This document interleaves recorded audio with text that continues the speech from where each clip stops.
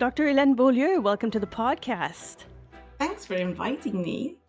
It's a lot of fun. So, this is going to be my first video podcast. So, I'm really hoping this is going to go through okay. And if it does, I will post a YouTube link in the show notes. So, for those of you who are used to listening to the show on Apple or Spotify or on your podcast app, you'll be able to actually view us on YouTube. So, I'll post a link to that. So, again, thanks for joining me for this first video episode of Planet B612. Well, it's my first as well. Okay. Yeah. So let's get to that. Actually, you're the host, co-host, I suppose, of a show called Beyond the Test Tube, where you interview various people and you speak about various topics in science and science communication. You're also a University of Ottawa assistant professor in the Faculty of Science. You've done a lot of research in the past, like you said, 100 years ago, on various things like inflammation, for example, which is to me extremely fascinating. And now your interests have really switched a little bit to innovation in education, if I'm getting that correct. That's correct, yeah. Okay, so why the switch? Well, we all have different interests. Most people have several interests in their life, right? So I had a real interest when I was younger about research and lab science. And, I still have interest in science, obviously. And as I grew older, I kind of felt like sharing that. Mm-hmm. I kind of felt like sharing it. And so I kind of jumped into education. I liked spending time with the junior faculty, or the graduate students in our lab. And so I thought, I think I'm going to do the jump into education. I thought that was really interesting and like a different thing for me to do. And I kind of got tired a little bit of working in the lab. I think I got a little bit depressed, because things don't always work. And, using mouse models that take a long time. And then if it doesn't work, then it's 6 months. You just lost. And it can great, right? So yeah. And the whole research kind of culture where the competition is so fierce, right? That kind of, there's not one atom of my body that's competitive. So it wasn't me in the end. So I couldn't fight with tooth and nail in order to develop my own lab. So I thought I liked education. So I went, I'm just going to do that.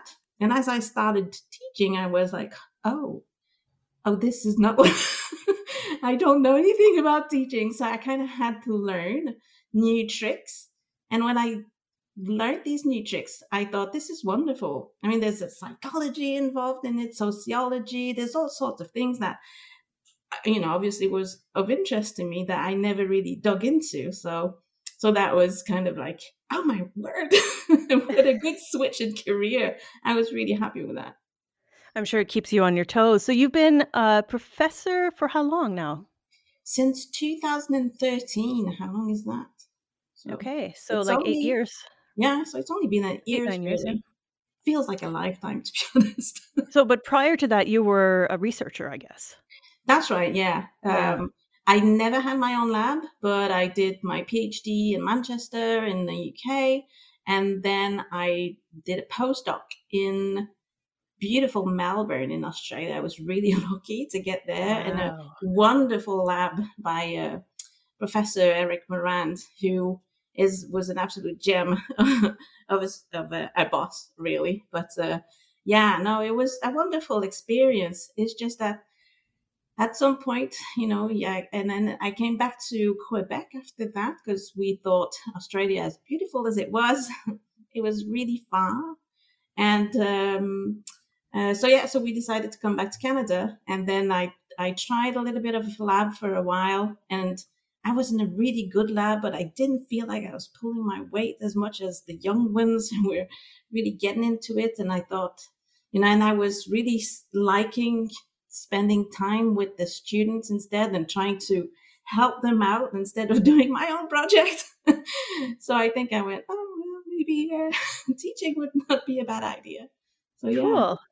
So I brought you on the show because I've been on your podcast, and we talked a little bit about post secondary education, mostly the problems that we see with it in terms of how we could improve it.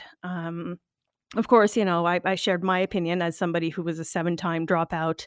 Back then, I didn't have any personal experience being a university professor. Now I do. I come to it from.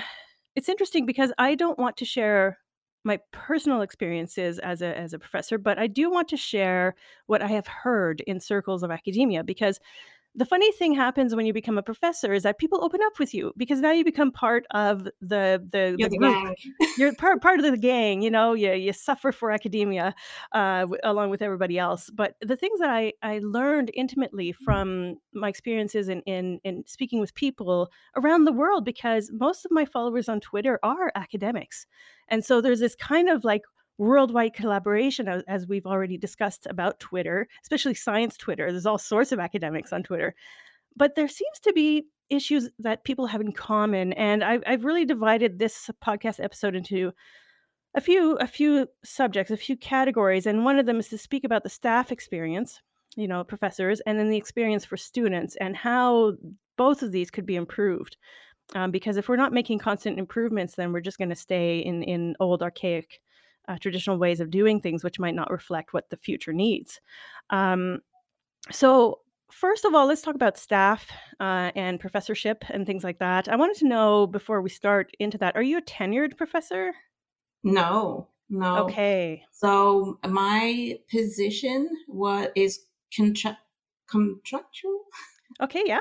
contract, Yeah. and it's only been negotiated this year that the people in my position, which we traditionally call science lecturers in the Faculty of Science, who have been in position. So I've been there for 8 years now, but others have been there for 13 years. And you think, Wow. they Yeah. kind of, and they had to renew contracts every 3 to 5 years, but they were considered in all other capacities as full-time professors.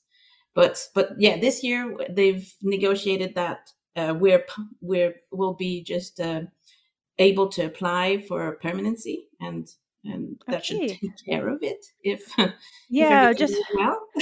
I want to clarify for people who are not familiar with academia, but usually the aim of a professor is to become this, like, what's called a tenured professor, which is really almost like a golden job opportunity, because you really have a protection to almost say anything, do anything, research anything. It's really kind of like a permanent, like you said, a permanency. You become a permanent member of the university staff.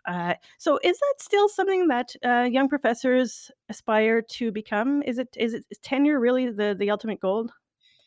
Well, I can't speak to everyone, but who wouldn't want a permanent job, Hmm.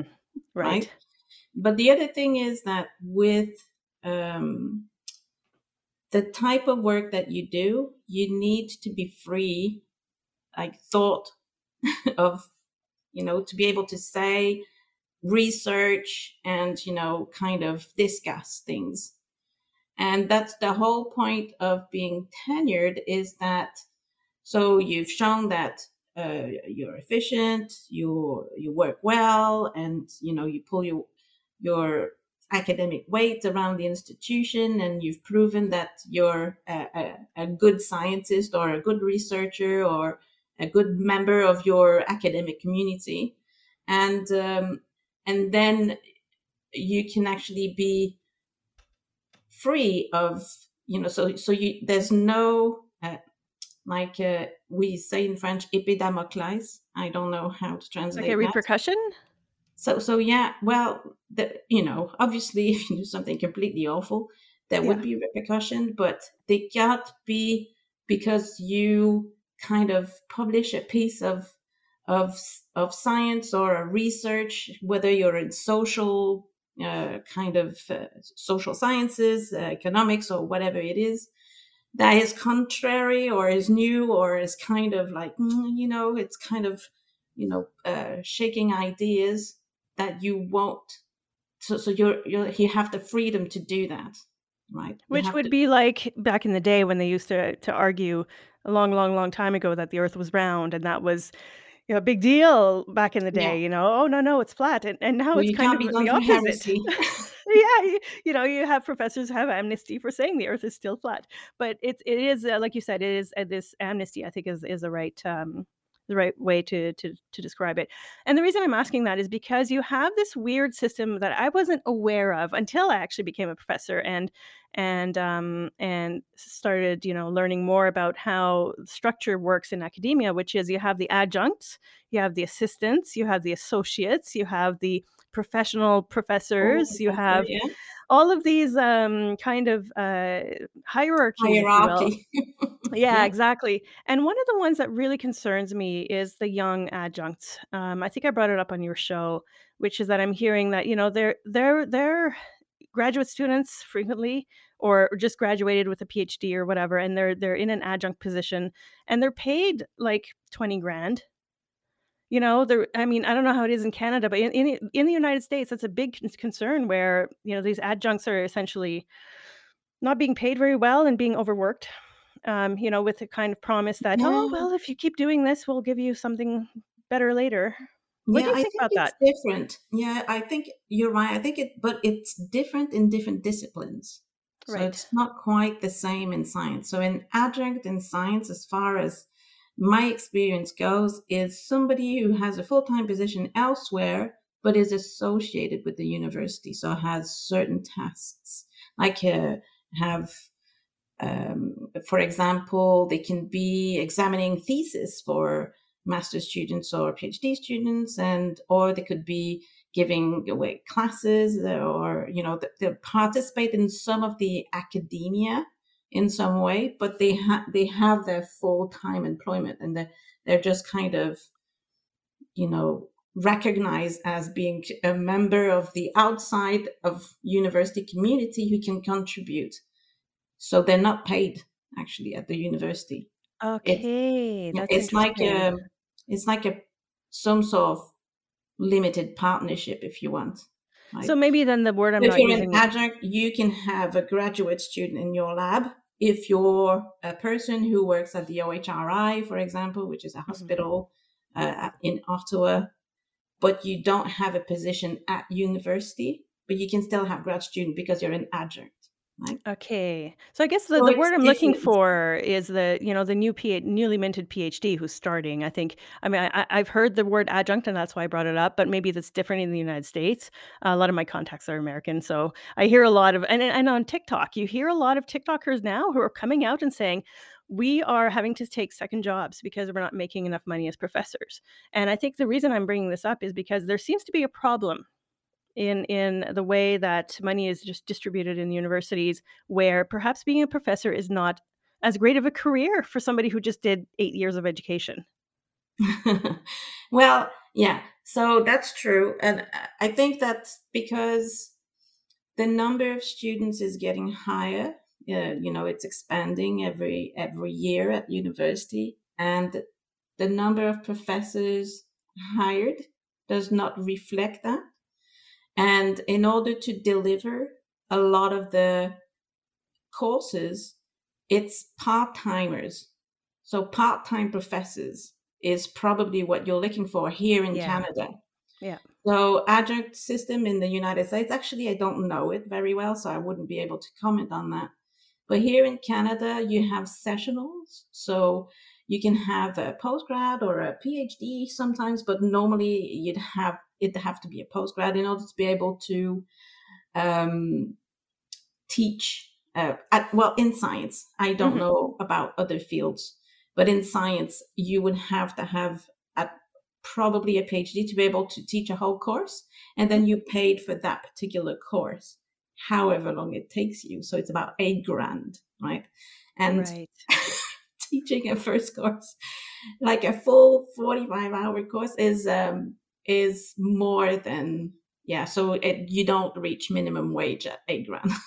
So it takes a And long that's, I time. think, that's, I think, a concern, and I've, frequently in the past called out universities for doing that because, here I am with a high school education working really, doing really well in technology, in a field where I didn't even have to do a university degree, and I have my friends and colleagues who are starving, essentially, trying to make it up the ladder as part-time, and, and so that's something I just wanted to bring up on the show because I think it's a tragedy. I think it's something that the university systems need to fix, and I'm hearing that they're The using thing more is, and I more don't think it's part-time. the university's fault necessarily, because Okay, so tell universities me. actually are trying to survive. Okay, They're okay, being squished and squished and squished. And, like Ontario is the worst province that is actually taking funding out of post-secondary education virtually every year. They're squeezing the money, and this is why in Ontario the tuition fees are higher than everywhere else in Canada, because the government is not funding post-secondary education the way other provinces are funding theirs. So if you look at interesting. Quebec, for example, then professors are not paid as well as they are in Ontario, like full professors, or people like me, for example, who am extraordinarily lucky. But then the cost of living is less in Quebec, so it all kind of give and take a little bit here and there. But the tuition fees for the students are really low compared to Ontario. So I don't think it's the university system per se. The university is trying to survive, so it can't actually have as many professors as it would like to have, ideally, because it has to hire people that they pay a third of the wage of a professor in order to be able to teach all the courses that they actually gathering. And if you think about the science, at the University of Ottawa alone, we have about, I don't know, 2,000 science students, maybe, like at least coming in first year. They don't all graduate. That's they just veer off to different kind of programs, and that's okay. But the retention is still quite high. And Carleton, the university right next to us, also have hundreds of students. Toronto has how many thousands of students? York, Western, Guelph. So how many students in science do you need? So it's offer and demand, right? So the PhDs in science are a dime a dozen. Right. Right. So I guess the solution to that problem then it would be to just petition the government for more funding for the universities. Is that what you think would be There's best that. bet? There's federal government for more money for research, which is like, Mhm. if you compare it to all the other Western countries, is peanuts Yes. to GDP. Mhm. So Canada is not funding science as much as other countries are, and we're not fund well. So our education system is well funded compared to other countries, I'd say, but still, it's still constraints because the tuition fees, we're trying to keep them as low as possible, which is, I think, is a good principle, so that hopefully everybody can go to university. But that's still not true at this point, because the Yeah. tuition fees are quite high. And so yeah, so, and how many people do you need to have in university to do a science degree? Yeah, so it is something I just wanna also, most of my listeners are Americans, and, so we're talking about Canadian universities, which are largely, I think all funded by government. I don't even know if there are that many private universities in Canada or if there are any. But, so for us, the situation is different, where I think the Americans might, take objection is when they're talking about their privately funded universities that are paying them peanuts, but I think that's a topic for another day.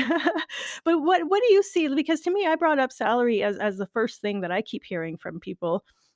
You as a professor, what do you see as the main issues that are challenging for staff in universities in Canada? Oh boy. Uh, so I think one of the main issues now is having stability. Mm, So there are like universities who do 1 year contract. So you've been teaching for 15 years on 1 year contracts. I mean, come on, you're gonna need me next year as well. So just give me a job that I don't have to reapply for my job every year, or come Christmas, because I know I have to redo my job in January. I just hope, for the Christmas wishes that my job is going to be renewed, because who knows, right? The Laurentian just tanked it's like a huge amount. So you never know really what's going to happen. But so job stability, I think, would be one. So working as sessional is, you can work in 3 different universities, do one class here, one class there, it's completely mental. So Right. those people, so I feel for those people who have, who are passionate educators, and the system is just treating them like garbage. This And is I I think hear it's this not too. necessarily the people who hire them. It's kind of like, we don't really have I don't know where the actual, who decides to make contracts or not contracts. I don't know where these decisions are made.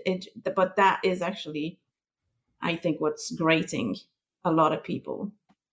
Yeah, and I saw a TikTok video recently of a fully tenured professor in the United States who was only making, I think he said $50,000 a year, and he was saying how, and this was at like I think a smaller mid-level university in the United States, but what he was saying is that we need to start telling our wonderful PhD students who wanna become professors what it's actually like in the real world of being a professor, because a lot of them, including himself, was not expecting to have to deal with, the one-year contracts and all that stuff. So perhaps bringing this to the limelight, it's not to discourage students, it's to give them a reality check. This is what this is what you can expect, and perhaps become comfortable with insecurity, and you'll be just fine.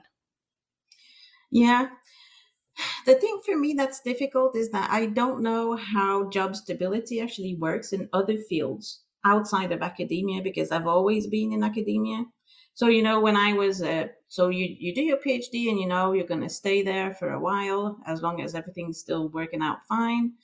When I was doing my postdocs, it depends where you are, but in the UK or in Australia, they're jobs. So you get a contract for sure, but for 2, 3, 5 years, it depends on which kind of contract you're on. You're going to be, hired for that amount of time. And so you can actually get a mortgage. You actually have a pension. It's a job, right? Interesting. Not in the United States and not in Canada. Mhm. So those systems are different, which I think is where one of the biggest issue is for people who do these PhDs, and then you have to do what, 2, 4, 5, 5 years as a postdoc, and you're paid in Canada. Like, again, I might be slightly wrong here, but I think it's around 40 grand. That's the stipend per Oof. year for a science post grad. And they're very rare because it's much cheaper to have a PhD. Wow. Yeah, I mean, it's no wonder.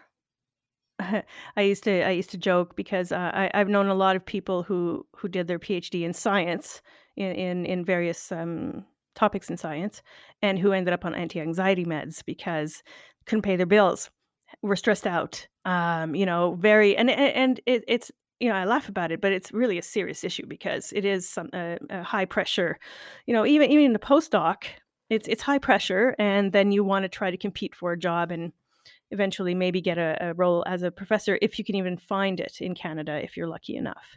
But I So don't know yeah. how it compares to other like type of work. Like if you're a farmer, for example, Mm. I have no idea. That must be stressful as well, right? I have Yes, no it idea. is. I mean, maybe you don't Yeah. study for 10 years to be a farmer. But you I know. think the expectations are different, like I can only compare it to my work in technology, for example. If I had the kinds of expectations that academia had of professors at my job, I would also go crazy. But I didn't have that in technology. I think the expectations are you bill for an hour that you work.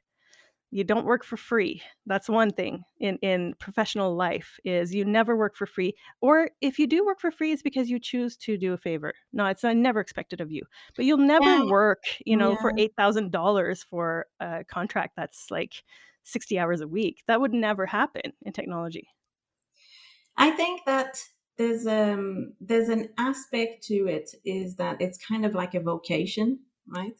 That's what it is. So Yes. it's like a vocation. So if when you go into science, you don't do it for the money. I Yeah. mean, because you're going to be disappointed real quickly. Yes. You Yes. do it because it's a passion and you Yeah. absolutely love what you do.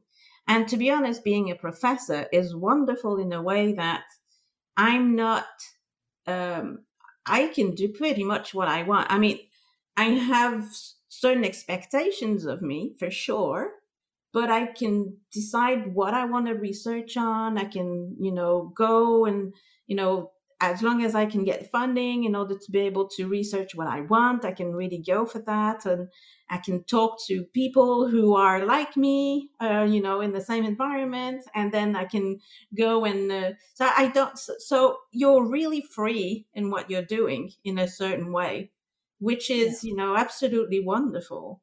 And you don't necessarily see that in other types of so if you work for a company and you're programming games, right, you kind of have somebody who wants this game like this and you have to do it like that. And it doesn't matter if you're fabulous artists, that depending on how you want to draw something, this is what I want, so you're going to draw it like that, right? So you kind of have this freedom taken away in a certain, well, I don't know. I um think that that's, highly environment dependent. So if, for example, you worked for a big game company like Ubisoft, for example, just any game company, Electronic Arts, Blizzard, it would be like that because they really have a vision in mind, but the startup companies don't. The startup companies will hire you for your creativity. So that's really environment dependent in a professional standpoint. But you're right. I think, we can't necessarily always talk about the negative things. I did want to talk about the challenges, but you do bring up something that is very, that's the university professor experience, is that it is a vocation. It's almost like becoming a priest. It's almost like doing something out of love that is it's not a non-tradition. religion. It's not a It's well, some people treat it like a religion. But well, everybody eats their yeah. own, but yeah. But, but no, it is something that is traditionally underpaid and valued as a passion rather than a professional designation where you would be valued for your knowledge, which is, I think where people find issues with it.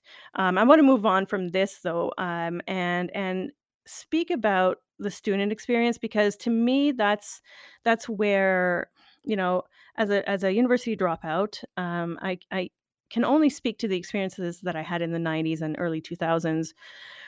And, it's tough because I was a gifted kid in elementary school. I don't know if I told you that last time, but I was gifted, and for me, things were always too easy, right? So you get into university, they're super easy, um, often super disorganized depending on who what the program is or whatever. But I didn't it didn't work for me. University just didn't work for me. I ended up learning better on my own. So that's my experience as a student. So I didn't really last the full 4 years. I never got beyond year one. Um, but from your perspective as a former student and now as a professor, what challenges do you see for university students today? Okay. So just before I answer that question, I just want to Yeah. make a small parenthesis here about the comment that I said about we have thousands and thousands of students in science. Do we need that many? Mhm. And that comment can be turned in, if thousands and thousands of people want to study science, they should be allowed to do it. Yes. I got that, but I'm glad that you explained it. Yes. So I want to make sure, I want to make clear that all the students I have, I don't think you're not doing the right thing in studying science. I'm just saying, your expectation of a career, it has to be reasonable and you have to know the competition, right? So I'm just Yeah. saying that. But anyone who wants to study science should be studying science if they want to, and they should be allowed and they should have the opportunity to do so. So I think having thousands of students in that sense is not a problem. But when it becomes difficult is for the student experience, as you say, because they are in a sea of students, then this quality rapport that you can have with professors is kind of not necessarily present. But I'm not sure whether students are actually wanting this. So I'm in a kind of, huh, because when I'm like super introvert. My experience as a student is I'm happy to sit in my corner and receive wisdom and think about it and mull it over in my own head. I didn't need to have like a friendship with my or like a mentor or a mentee kind of relationship with my professors. I didn't need that at all. So I didn't want it. I was not looking for this. I just wanted to kind of get to grips with the material and do it in my own way. So, but then I think that for me, the role is to kind of show the student, the different possibilities and what's out there that maybe they didn't know of, and kind of try to make them think about it and how it can apply. So, um, so does it fit everybody? I don't think so. I don't think that for we're all different, and the way we want to receive information or the way we want to tackle certain subjects are different between different people. I don't know if you actually enjoyed going through high school because you finished high school, but you didn't do university. Did you enjoy high school? Did a high school fit, or did you Hated have it. to go through it because you had to? I had to go through it because you couldn't, it was one of those things back in the days, you had to have at least a high school diploma to get a job. Yeah, Nobody was hiring somebody who didn't have a high school diploma. I think it's pretty much the Nowadays, same. well, no, I would say nowadays you have to have at least a bachelor's for most non-tech jobs, let's say. All right. Yeah. Okay. Maybe. Yeah, in the I'm job thinking market. because I've been scrolling down for jobs for my my teenagers, so, Okay. and I know that a lot of them actually ask for CEGEP, like Yeah. because I'm on the Quebec side. So for people who don't know what CEGEP is kind of an in between high school and university that we have this weird system that's like the sixth form Mhm. college in Britain. But so yeah, high school is like it's just something you have to get through. Yeah. And then, yeah, I mean, a lot of people will tell you a bachelor's degree is what you need, unless you're really entrepreneurial and you can Mhm. manage on your own. But Yeah. I think that nowadays, so one of the challenges that universities have now is because they're being told by the people who hire people that they're not actually forming the students for the jobs that they need. So I think being flexible, shorter programs, like professional development programs, micro credential certificates, all of these kind of should be developed a little bit more. So I think as a body of knowledge and as a keeper and finder of new things, the university work well. So the research and the core program should stay there. But we should also have satellite programs for people who don't necessarily need to do a whole bachelor's degree, for example, and you want to have something more applied or more flexibility in our programs to serve a different type of population. I think we could actually have something that's really valuable there, because I don't know if so there are technical schools like I'm thinking of colleges like the Algonquin College, for example. Mhm. Wow, Or wonderful Ryerson. schools. Yeah. Even Ryerson, which is a technical university, I consider it a technical university. But I wanna bring up a point that you just made, which is that to me, I find it fascinating that universities are hearing that they're not, properly preparing their students Oh, for totally. the Yeah. working world, because one of the realities of students that they have to deal with is university marketing, which isn't always reflective of what they're actually offering. I'm hearing this from a lot of students where they said, "Oh, I studied marketing in university. I studied communications. I studied computer science. Oh my god, how many computer science graduates have I worked alongside that just did they weren't cut they weren't made for private industry because they learned how to become a computer scientist, but they did not learn how to become a developer for, software for applications, video games, etc. So as a fun little exercise, as when I was prepping for this podcast, I designed my tech curriculum that I would do if I was the dean of a Computer sciences. Yes. So I would have a computer science degree program for people who want to become computer scientists, because there are people who want to do work in data science, artificial intelligence. You need those thinkers, those mathematical thinkers. But the large majority of kids that I'm seeing going into computer science, they want to become web developers. They want to do video games. They want to do e-commerce. They want to do the things that don't necessarily require fourth year calculus. They don't need that. So this is what I would design for them. It would be called, like, perhaps like dev education. I don't know. But it would be 20% theory, where you would have theory courses in ethics, you would have theory courses in psychology and commerce. You would also have a course in the history of computing, because if you don't know the history of computing, you're bound to repeat the mistakes that have been made. And there have been a lot of mistakes made in technology. I think you can agree with me on that one. With As we're seeing with Facebook, and some of the mistakes that were made with social media and things like that. The rest would be 70% would be practical, and the practical programs would be developed by industry professionals with over 20 years of experience minimum. Because another thing that I'm seeing in the university systems is that when they hire professionals, is they hire a professional with 1 year of experience, and expect them to teach a full course load on computer technology or computer programming. And then 10% electives, let them take a music class if they want to take a music class, or a religion class, or whatever. But I think the other thing that I would do if I was creating a technology program is it would be a 1.5 hour maximum class of teaching, and there would be a 1.5 hour sandbox every week, where you get to work on a project and have a professor there if you need them. Just like you, like for the independent learner, that's great because they can work in the sandbox class.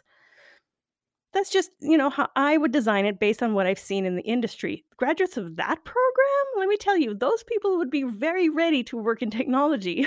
So, um, you're coming at it from science, I'm coming at it from tech. It's two very different subjects, because in science, obviously, it's different. I would imagine that a biology program is properly preparing, I would hope, a student to work in a pharmaceutical lab. Are they not? What Well, it would you depends think? what the person needs to do in the lab, right? So I think that Okay.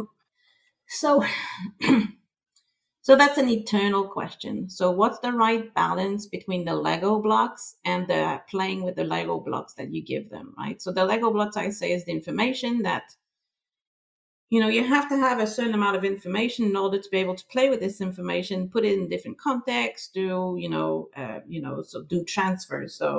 So this system is working this way and that, and now I have another system because I've discovered another organism. How is that going to fit in that new? And then kind of be able to transfer this and use and kind of so what you're talking about is also application. So that's what you're talking about. So it's fine to know calculus, but can you apply this to do something that's functional, when you want to do a web e-commerce, right? Well, probably not. That's not what you need to do, right? So that's fine. But when you have a program that is for computer sciences or biology, you don't know where the student is going to end up. So you kind of have to put the all bases kind of available. And I think that any student who comes out of any science degree at any university would say, I'm probably going to use about 30% of what I've learned, because my research is going to be so focused on this. I'm not going to use the schnitz that I've heard about, in my first year necessarily. And I'm just really going to focus on this particular thing that I'm going to get really good at.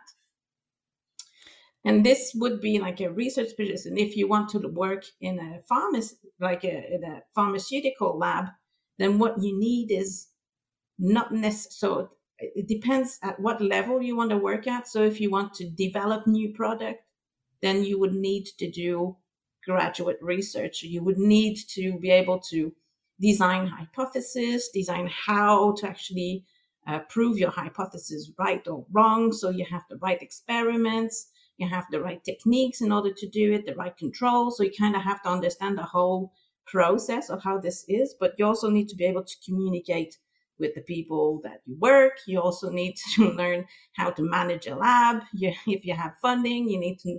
So all of this is kind of peripheral to what you have to do in your position, but it's never taught. So we hope to make them do group work, and then group work doesn't always work, and then they go like, oh, I don't want to work with that person. And as a professor, you have to say, okay, then who do you want to work with?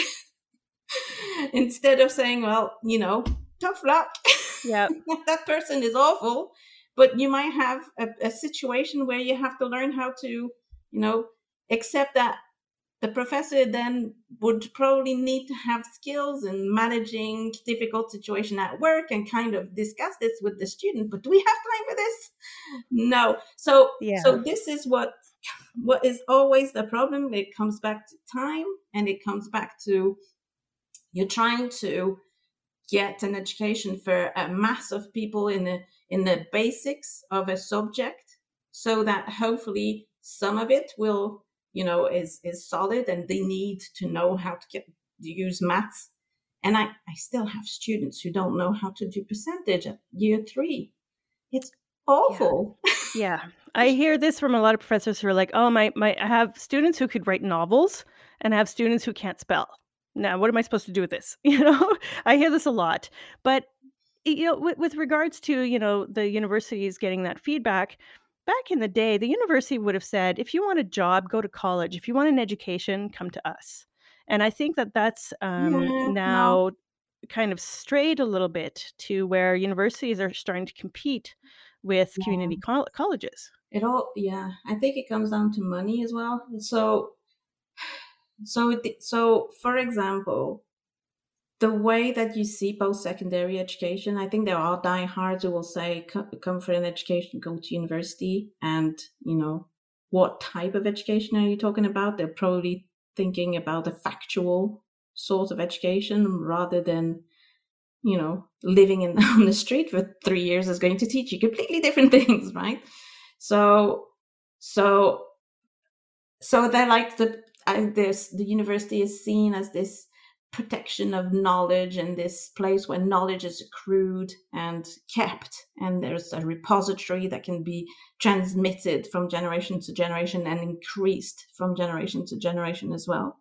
And I think it's a valid way of seeing the university. I think it's a less dynamic way of seeing what a university can do, because I think it can do more as well. So technical college, like you said, are more in the present, and they're actually more quick to respond to the job market. My understanding of it is very limited, but I think that they are quicker to respond to what the market needs. And they're more technical. So we'll show you how to do this well, right? And then that's perfect, because sometimes that's all that you need. So I'll show you how to make a really fantastic website. I'll show you how to do animation, how to blend it out. So, and then you'll have a portfolio, and then you can move on in your life, right? So those are really good things to do. But there's people now who think that there's those that are not as diehard, kind of pipe in your mouth, tweed jacket, thinking, well, actually, we can be more flexible. We can serve our community much better than we can. So there are universities who have, for example, developed learning for the third age. People who are retired have plenty of time. They want to learn new things. They don't want to just twiddle their thumbs at home. And then they have programs for this, so they can see, for example, that, we need more we need more nurses. All right, then let's, have like a really quick program that's tied in with the industry. So we give you a job, and then at the same time, we train you in order to be a nurse. So one day you're at work, one day you're in class, and then you kind of, so those would be much more flexible kind of services that universities could have a role with. But then who am I, right? So I have my view of my university, and the university is strictly limited to science and generally biology and biosciences more. Exactly what others are so MBAs were a good thing back in the day, I think, for getting people to, be in leadership positions in industry, and it worked well in Quebec to have people that were French speaking that were also, in leadership positions in companies. So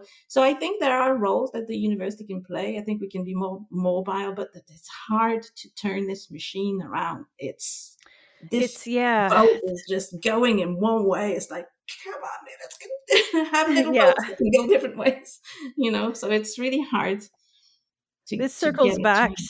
it circles back to the original discussion about salaries and things like that, where, my American friends were saying that, just trying to get people paid properly, especially tenured profs a tenured prof should never only be making 50 grand.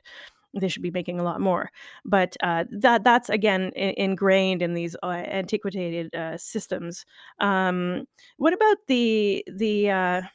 since I really did want to stay on students for a second here, which is distance Overall, education is something that, people have complained a lot about, especially students. I think it's been a little bit easier for professors to adapt. I think students, I go back to I talk to all my Uber drivers, and a lot of them are students, and I always ask them, "How do you find it? Like, what do you think?" And they hate it. I mean, they hate it with a passion.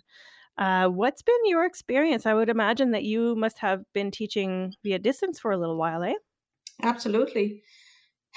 To be honest, it's quite mixed actually. So if you poll the students from the latest kind of studies that have been coming out, is that uh, some students would rather just stay at home and avoid the hour in the bus and the hour there and back again, and it's quite convenient, especially for early classes. So the quality of the courses that are being offered is quite different as well from one prof to another, because it's completely new, and some profs have more favorable to tech, for example, or different things, and generally it's made university easier. I think, I don't know if it's the online teaching, so grades have slightly gone up. Mhm. Because I don't know if it's because of the exams. I don't know if it's the possibility of cheating on exams, or if it's just because during the pandemic, professors, I think as a whole, but perhaps I'm wrong again, have kind of pulled back on. So they've been more flexible, and they've pulled back on content, for example, in Mhm. their class. So I can't cover all of this, and one Zoom here, one Zoom there. I can't do it. So they kind of pull back on content. So maybe that this it's it's easier ish. I'm not sure actually. It's I funny might because be crucified by people. no, but it's funny because, whenever I have a professor on, we talk about education, I always go to their Rate My Professor page because I find it amusing, and, I don't know if you visited yours, but I have, and what I found fascinating is that people think that you're a tough professor. Now, had I been your student, I would have loved you because I love tough professors because I found it challenging. I love a good challenge. I love beating the exam. I love, doing really well. Some students, don't. So do you consider yourself a tough professor? And if so, what's the good thing about it? What's the bad thing about it? I think it depends when were the comments made. If it was 2013, probably. I think I mellowed quite a bit. So I think Yeah. I didn't understand why, this is the time that you have to give out a certain work. Why can you not sort yourself out so that you will deliver that on time? I don't understand that, right? Yeah. So I was like, meh, no, that's a Yeah. zero for you. And I mellowed quite a bit on that. It's like, okay, people have lives. Sometimes life takes over. So, I'll give you more time to do it, but come crunch time, come on. I And think, most yeah. students actually sort themselves out, so that's fine. And when it's really rough, then you really want somebody to be there and get your back and say, yeah, that's your life's a shit house at the moment. Sorry. Mhm. Sort yourself out, then I'll help you around, right?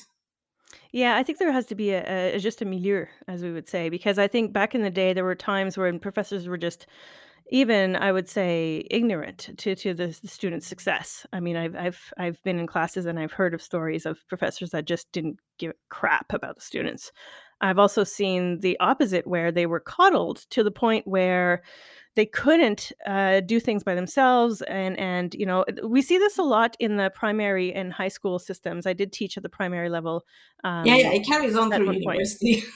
Well, and that's the thing, right? Where, at one point I was, helping out someone with grading, university papers, and I said, "Wow," I said, "this essay is full of spelling mistakes," and she's like, "Yeah, we don't mark those anymore." And so this is a problem, again, that I think we're seeing in certain contexts. So there has to be just a mediator, because you're not preparing people for the real world either if the policies are too lax, in my opinion. Yeah, it's a constant struggle, what's too lax and what isn't. And generally I'll err on more relaxed than not at the moment, Mhm. because it's just, the thing is, like, if I have 20 students, that's easy to math. I have 550 now. Yep. Am I gonna get hung up on every little things that happen? So I was like, no. So you kind of design policy to be as flexible as possible, so that logistically, so that students feel like when something happens, you got their back, so you're seriously there for them. And I think that's kind of where I want my students to what I want my students to feel in my class. Mhm. Right? I'm not here to punish you. I'm not trying to ram this thing down your throat. I'm just, I know you're a human being. And, sometimes, like, I don't know if I go with this muffin thing. I think somebody said this muffin comparison with the students, that they're all different muffins. And yeah, I have to cook them according to the recipe, for a Right. certain amount of time. Not all of them will have cooked by the end, and some will have overcooked before the end Mhm. of it, right? So, but they're all different. So I kind of have to sort it so that most people will have cooked in the end of term. Right. Yeah, But it's a position that I don't envy, that's for sure. so you try to be as flexible, which means that when okay, the thing is that students should you should have you should they should be partners in their education, right? So it shouldn't be just you educating them. It has to come from them as well. So this is something that kind of I I kind of had to work on, where I was kind of giving them this structure, and they had to, like, go through this structure. And if they didn't, then they were kind of pulled out out of the oven. but Right. but now I'm more of a, look, we're partners in this. I'm giving you this structure. I'm telling you all in advance, this is how it's going to happen. The communication, I'm weekly telling them, oh, do you remember, you have to do this and do that. And I understand that this actually helps me if I have an agenda that pops out on my Monday Windows, screen of my computer, telling me, well, this week you have this, because it's helpful. Sometimes you forget. You have so many things that you're juggling with your life, right? So if I Mhm. have my dentist telling me, tomorrow you have your your appointment. Do you remember your appointment? Yes, yes, thank you. No, I had forgotten. So I think that's helpful, and the students are like that as well. So Yeah. communication, as long as you communicate what you expect of them, and when they need to provide the things that they need to provide, I think most of it is there, right? And it's for them after that to organize themselves in order to achieve. kind of what is required, because you've ingrained so much flexibility. You can come to class, or you can watch it, because I record it, or you can just listen to the, without even watching it, or you can just redo the readings if you want, however it works out for you, do it like that. But at the end, this is the midterm, and it's going to be there. If your house is on fire and you can't do the midterm, it doesn't matter. We'll put the weight of the midterm on your final. You don't need a medical note. If you have the flu and you have massive diarrhea the day of the midterm, don't go to the doctor to get a doctor's note. I don't want to know. You don't need to tell me. Just don't do the midterm. It's automatically going to be put on your final. So, Right. you kind of, yeah, your dogs died. I don't need to know. You don't want to do this work, but so the weight is going to be put at the end. So there's always a way to actually reorganize things. Yeah. And generally, the students are really receptive to this. They actually do the work. They try to do it well. You know, I'm not worried. Actually, when people say, "Oh, they're not ready for work" and all of this, and I'm like, "Was I?" I was just, I was just about to say, to play devil's advocate, which is that, the what you just said about being a partner, and the student has to be a partner in their own education, is that it's not on the university to prepare you necessarily for work either. Because one of the things I just wrote about in a blog article, which is, if you're studying technology, computer science, and you're not learning how to code in a program that's high in demand in the industry right now, learn it on the side for your own education. That's not necessarily on the university, because they're going to teach you the foundation of everything you need to know, and that can be applied as well. So I think, yeah, I think that at a certain point you have to say, well, if a student is really keen on a particular career and they already know in the university they want to do XYZ, they'll learn what they need to learn from you as a professor. But on the side, they might read up on, something else related to your field. They might nerd out on they might buy their own microscope like me and nerd out and do their own thing on the side, which, I didn't, this is all stuff that you can do. We have so many, I think students today, you said that you record your lectures. I mean, we didn't have that. You couldn't, you weren't even allowed to bring a tape recorder into your lecture. You'd get kicked out. You weren't allowed to have somebody else take the notes. You had to attend, and if you didn't attend the lecture, you got a zero. You would fail potentially the class if you were not there every single class.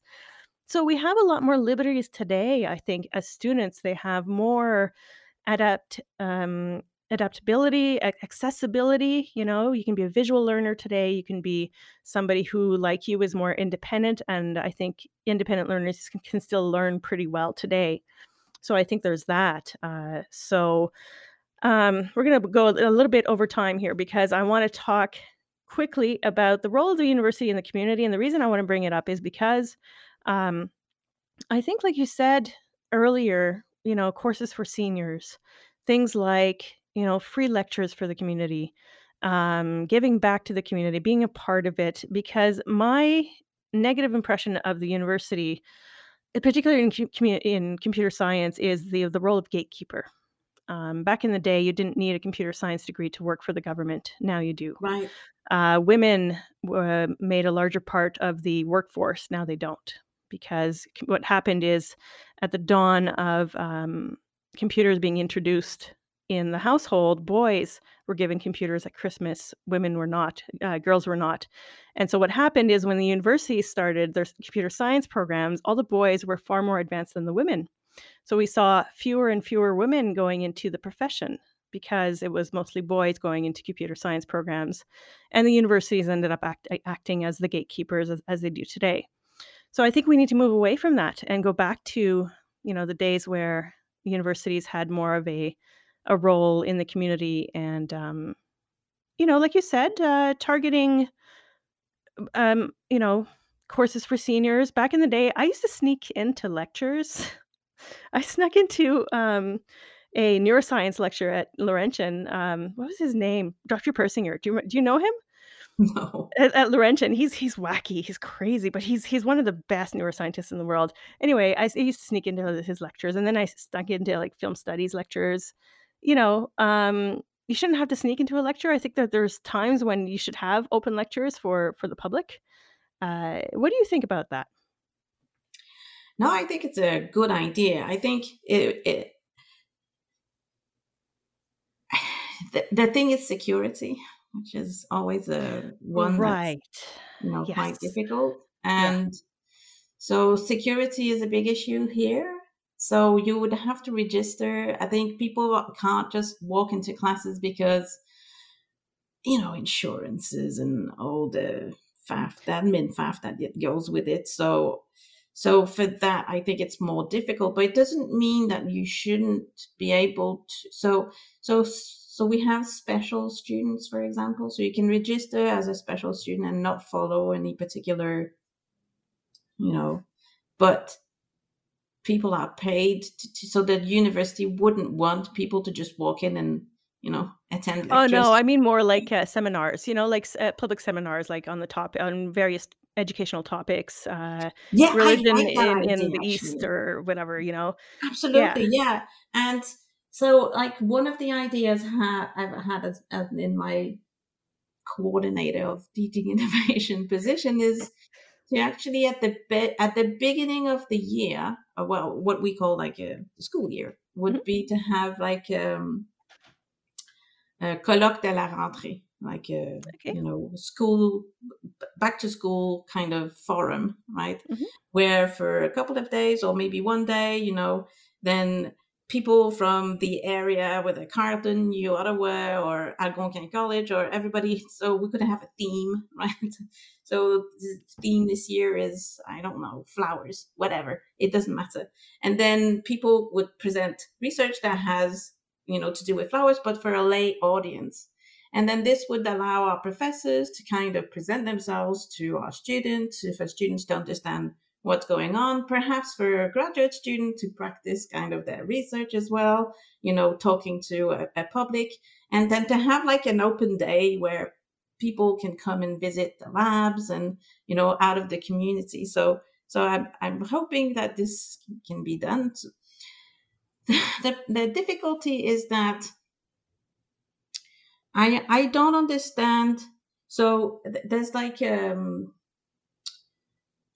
I don't know how the university is perceived in so most of our students have parents who went to university, so Mhm. they're not afraid of university. And what I would really want to encourage is people who've never been to university to come on campus and say, look, it's not magical. Anybody can do Yeah. this. And that's quite difficult to do.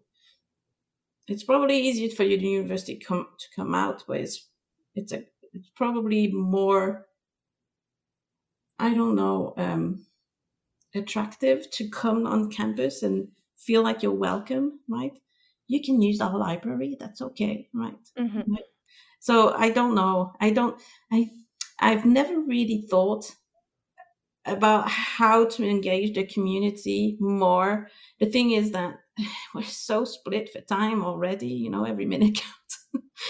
Yeah. So having outreach was never seen as a good thing, and it's becoming a good thing now.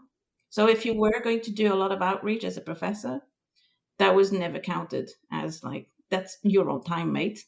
That doesn't really count. It's whatever, it's wasted. That we're not going to consider that for a promotion or anything, right? But I think it's more and more appreciated now that this is what we have to do as universities in order to be able to kind of pull people in. Yeah, I wanna talk about that really quickly here, but, I wanna mention, Nipissing University in North Bay in the '90s, in the late '90s, used to one of the ways they did outreach with the community is that they would have invited speakers, invited guests at the university. So, I saw, for example, Lee Maracle, who was an Indigenous writer, when she wrote her book, I Am Woman, one of the first known books at the time from an Indigenous woman's perspective, which was really cool, and I was not a university student at the time, and I went to that lecture because it interested me and it got me into the doors at NIPU, which was cool because I'd never stepped really foot inside there, So I think having things like, special guests or book lectures or things that are not necessarily perhaps a class, or having, an astronomy teacher teach like, hey, here's a 1.5 hour intro to the solar system. Come on in. I think you would get a lot more members of the public, especially working class people who perhaps are mechanics and wouldn't have sent their kids to university, but now have more of a better perspective. Yeah, I think that'd be interesting. I mean, the things do exist already where people meet in the pub, and then there's somebody who's presenting, who's talking about a subject. I know there's one in Quebec, in Montreal, that is virtually every month, and it seems to be quite interesting. But I can't go because I'm not quite there.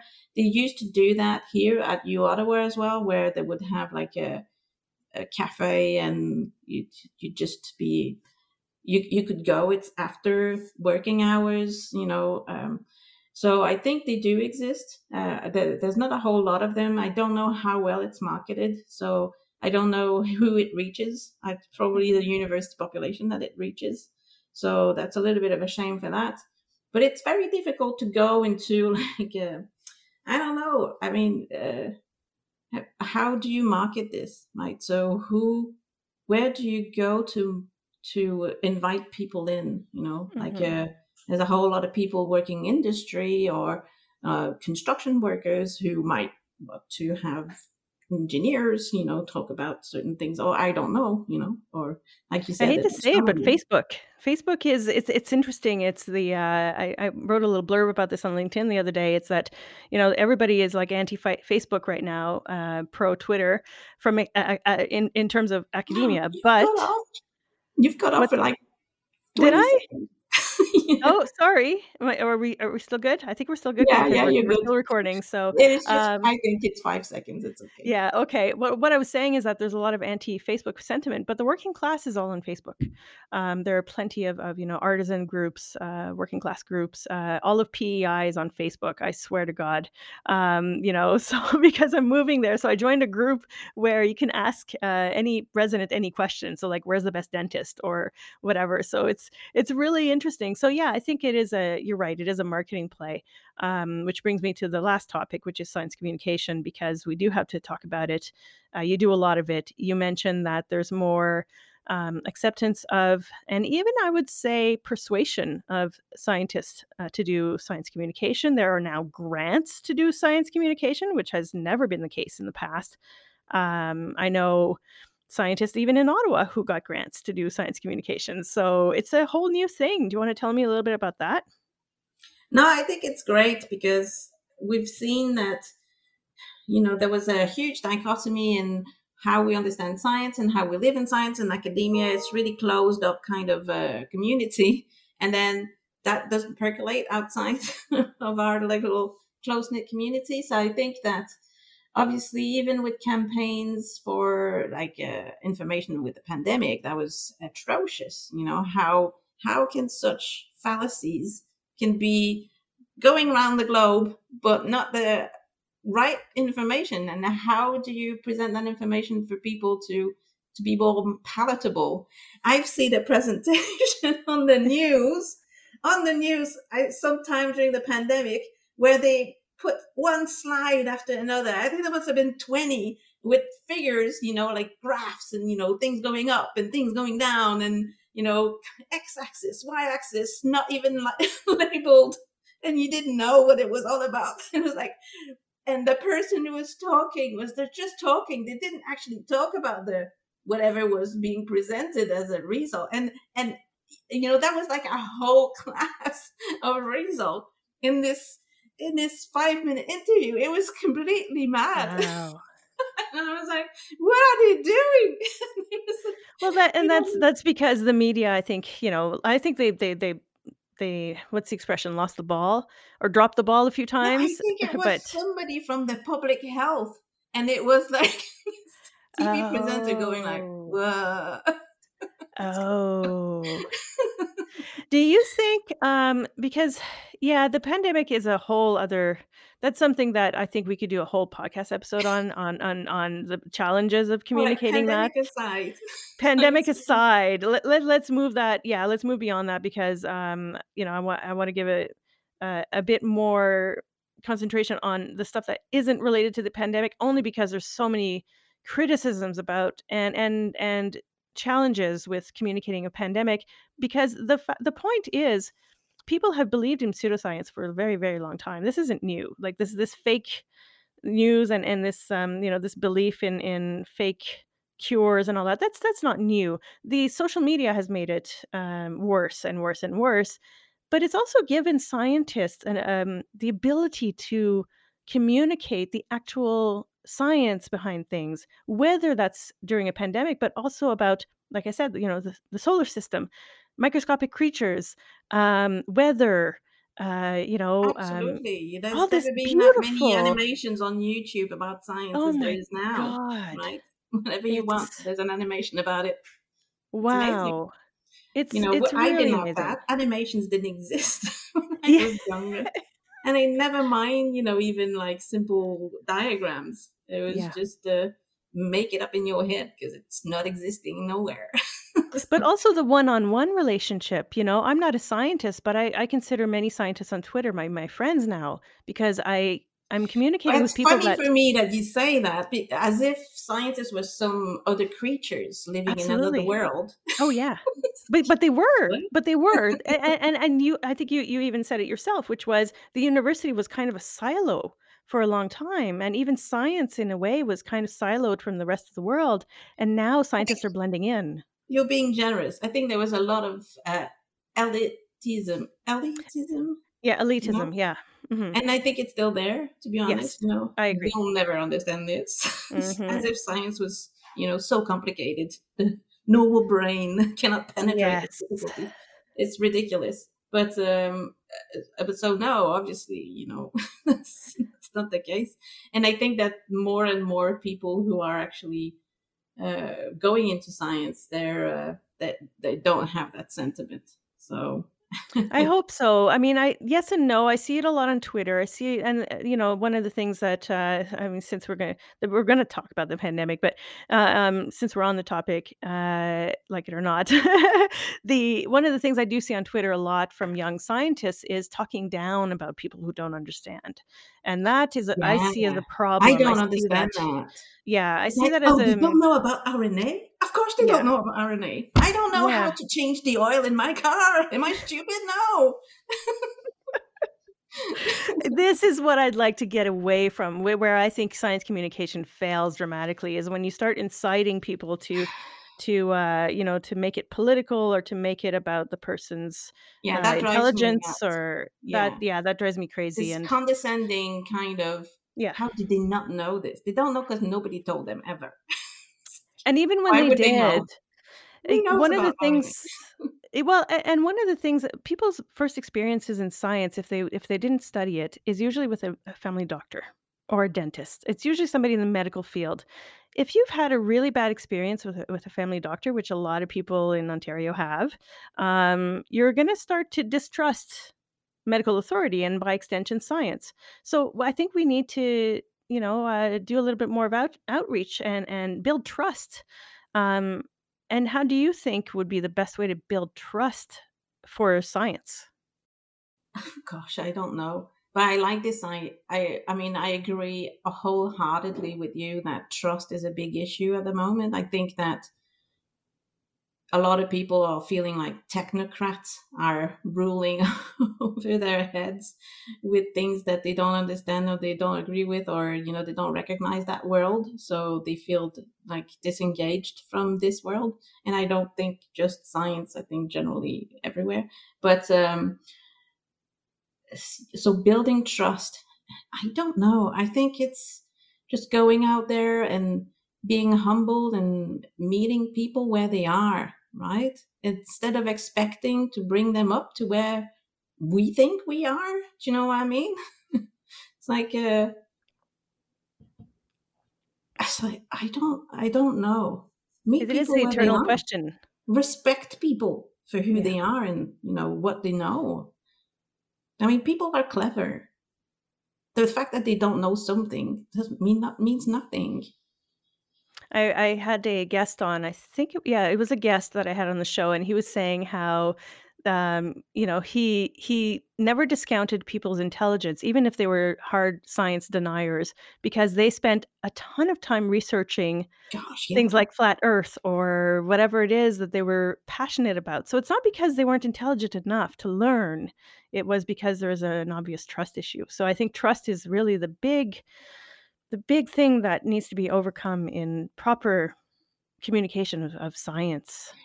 There's that, and there's also making sense of your, logic also. Mm, So sometimes logic goes out of the window, and that's where I struggle the most, actually, okay.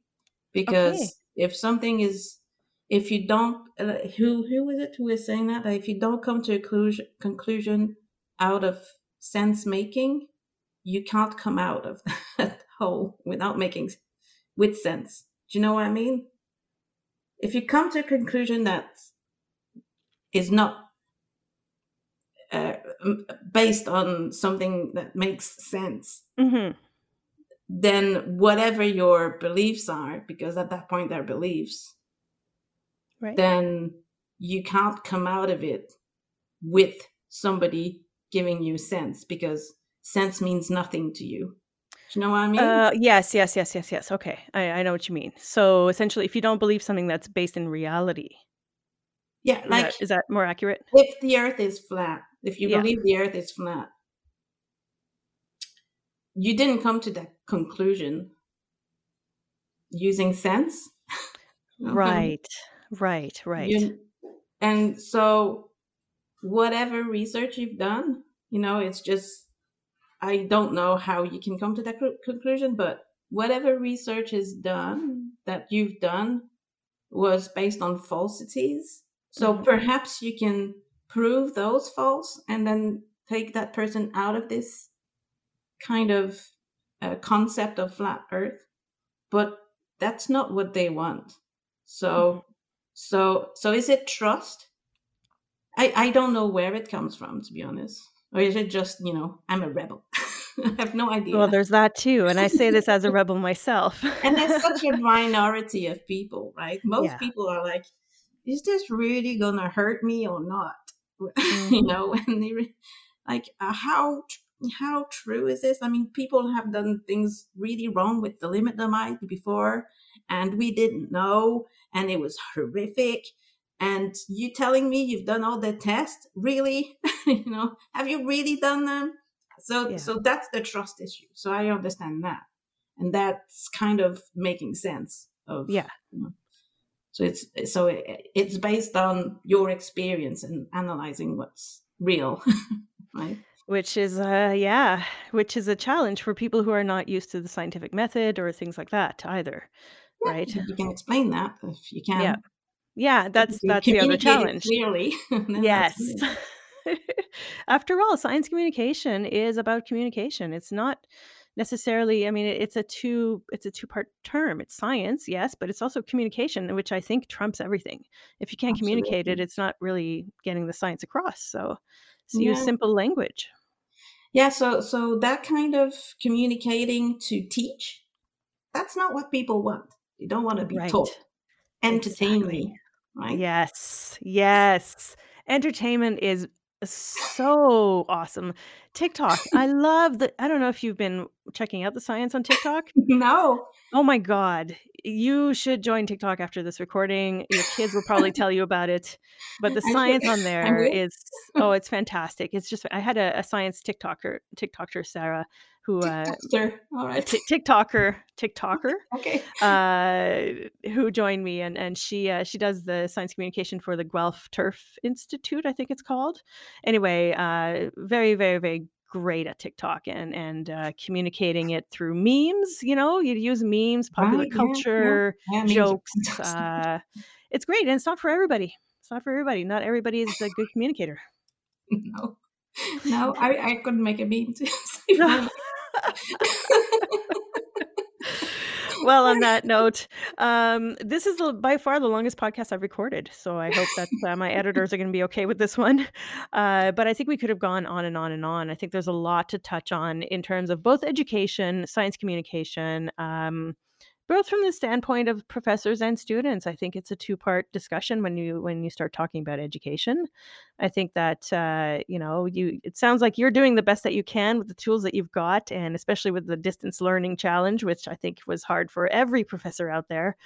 But it seems that you've adapted well to it. But anyway, I thank you again for coming on the show, and I invite people to listen to Beyond the Test Tube. And I'll put links to it in the show notes. So thanks again for coming on the show, Elin. Thank you so much, Julie. That was great. My pleasure.